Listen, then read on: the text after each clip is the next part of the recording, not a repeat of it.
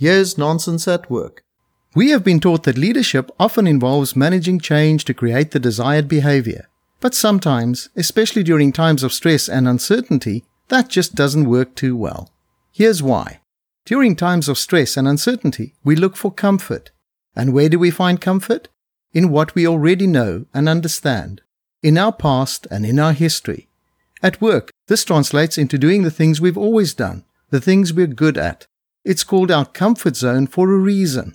It's where we zone out stress and uncertainty.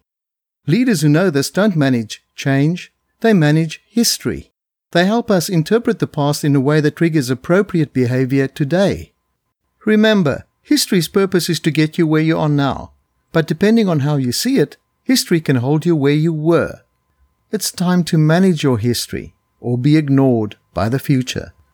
I'm James McIntosh at nonsenseatwork.com.